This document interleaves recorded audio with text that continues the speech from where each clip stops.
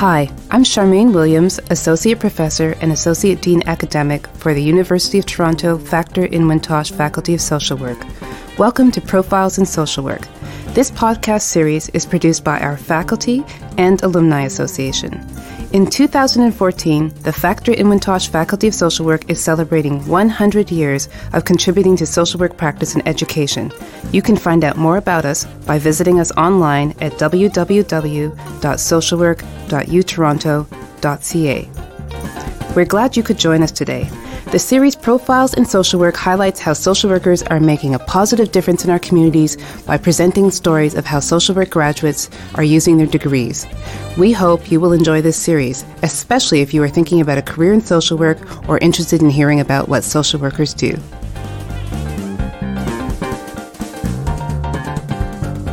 My name is Ian Barton, and I graduated from the University of Toronto Factor in Wintosh Faculty of Social Work in 1982.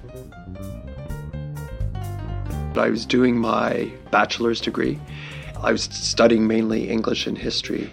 By about third year, I realized I wasn't going to become an academic, and I had to figure out what could I do in a master's program that might be viable.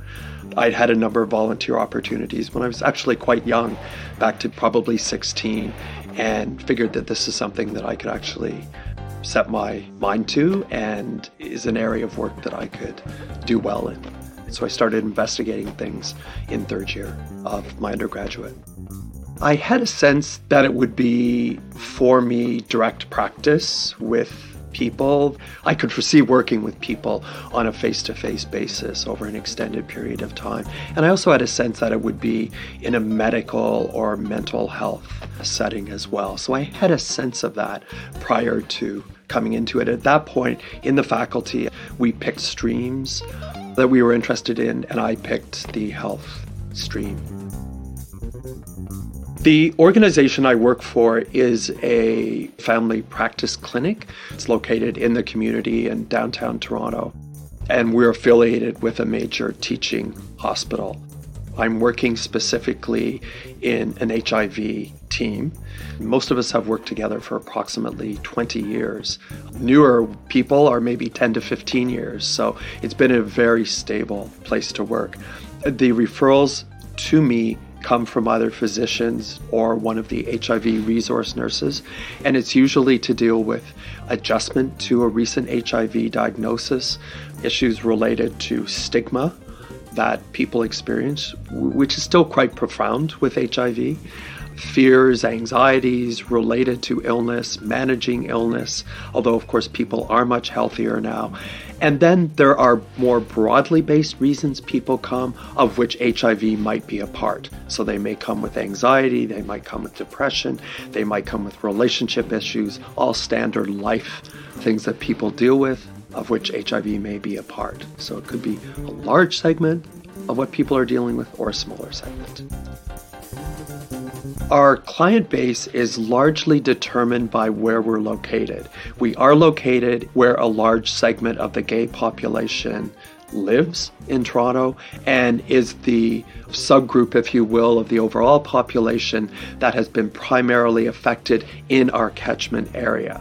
That doesn't mean we don't have women who are affected by HIV, often from Africa, but primarily we are seeing gay men, some of whom may have been positive since the early 80s, up to people who have been more recently diagnosed. So it's not a reflection of HIV over the world by any stretch of the imagination, but it's very much a reflection of where the particular clinic I work for is situated. As each client comes in, they usually come in with a pretty clear idea of what's troubling them. They can usually articulate to me what they're feeling very sad about, or depressed about, angry about, bewildered about, or a combination of all of those feelings. And the key for me in an assessment period, which may take several weeks, is to identify what the client is struggling with, but also to begin to get a clear sense early on about what they want to change. What do you, as an individual want to be better in your life? What would you like to shift, change, so that it becomes very clear early on in the process that, in fact, this is about change. And that's why you're here. You don't want to be feeling the way you're feeling now. You don't want to be living the way you're living now. And that really, for me, is the beginning of the process and engages people. Then it's a matter of looking at how we are going to go about doing that. So what does the working relationship look like? What can you bring in? Are there things that you might want as a client, want or need to do in between sessions? The old homework model where we talk about something and someone goes away, does something and brings that back in. It works well with some people, less well with others. I don't want to impose that. It can feel like a teacher in public school for some people. Other people, it gives things more structure. So I tend to respond to what may work best for that client. And then you look at how you're going to move ahead. It may be a specific number of sessions, or if there's been a very difficult history, which people often present with, and I'll just use an example of childhood sexual trauma, it then is going to be pretty apparent that this is going to be a longer-term proposition in order to form a trusting working relationship and in order to be able to help people make shifts. That might be more of an open-ended situation. There's still a lot of ignorance about how HIV is transmitted. As I've been in the field for 20 years working with HIV, I've certainly seen the general population's knowledge increase. However, there are still fears about sharing the same toilet seat, being in the same room, being kissed, being touched by someone who's HIV positive. And clients do sometimes bring that in if they've had contact with family members, often from smaller communities, who may not have been educated. It's a significant one that we still encounter. The challenges for me are in being patient with a process that often unfolds over a period of time. When I was a beginning worker, I tended to want to solve things, to rush things, to move them forward. People work at a rate that they're comfortable working at, and a lot of what I've learned to do is to learn to be patient, to work at a rate that keeps people engaged in the process. But it's an ongoing thing that I need to keep in mind with each client that I'm working with. They're not just an HIV positive person. They're a person living with HIV who had a whole life history prior to becoming positive. And that's something I stress with clients. Seeing changes happen, seeing people, for example, become no longer suicidal, becoming less suicidal, taking fewer risks that could potentially injure themselves, and being able to form different kinds of relationships with people and themselves. These things do happen. They don't tend to happen quickly. They tend to happen over a more extended period of time because of the complexity of the diagnosis of HIV, as well as the lives people may have lived prior to becoming positive.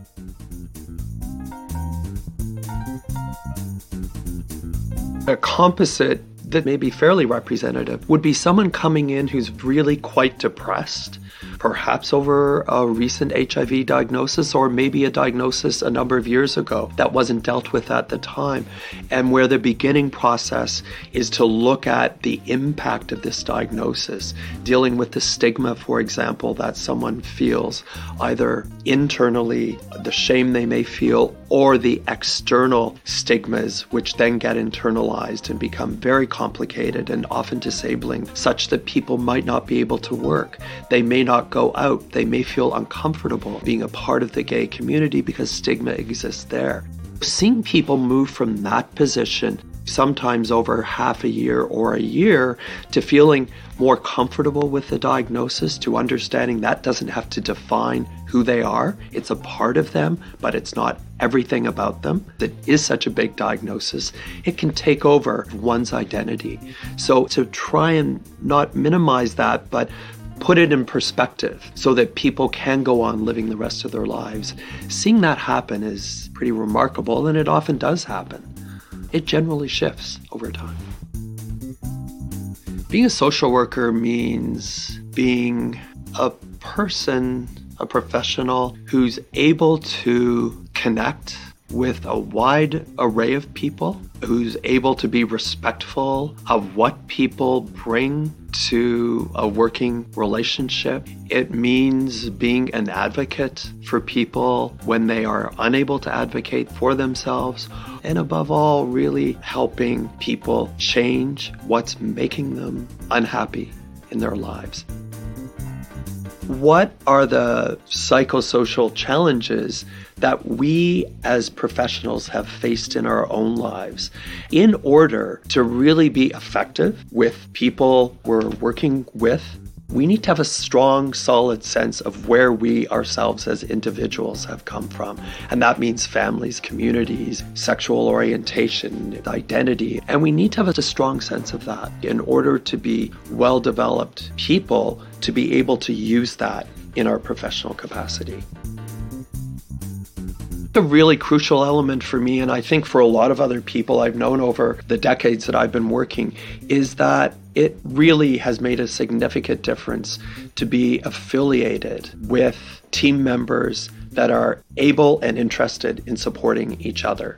This is very fashionable nowadays, interprofessional collaboration and so on. What this means is that you support each other in the work that you do, and you support each other in who you are as people. We all go through difficult times in our personal lives and in our professional lives, and having that built into a particular workplace or having that evolve over a period of time has helped me tremendously.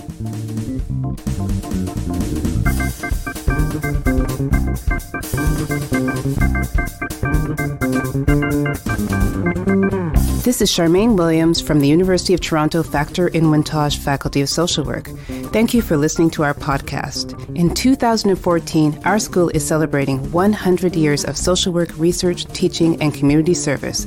For more information about the faculty and our programs, we invite you to visit our website at www.socialwork.utoronto.ca.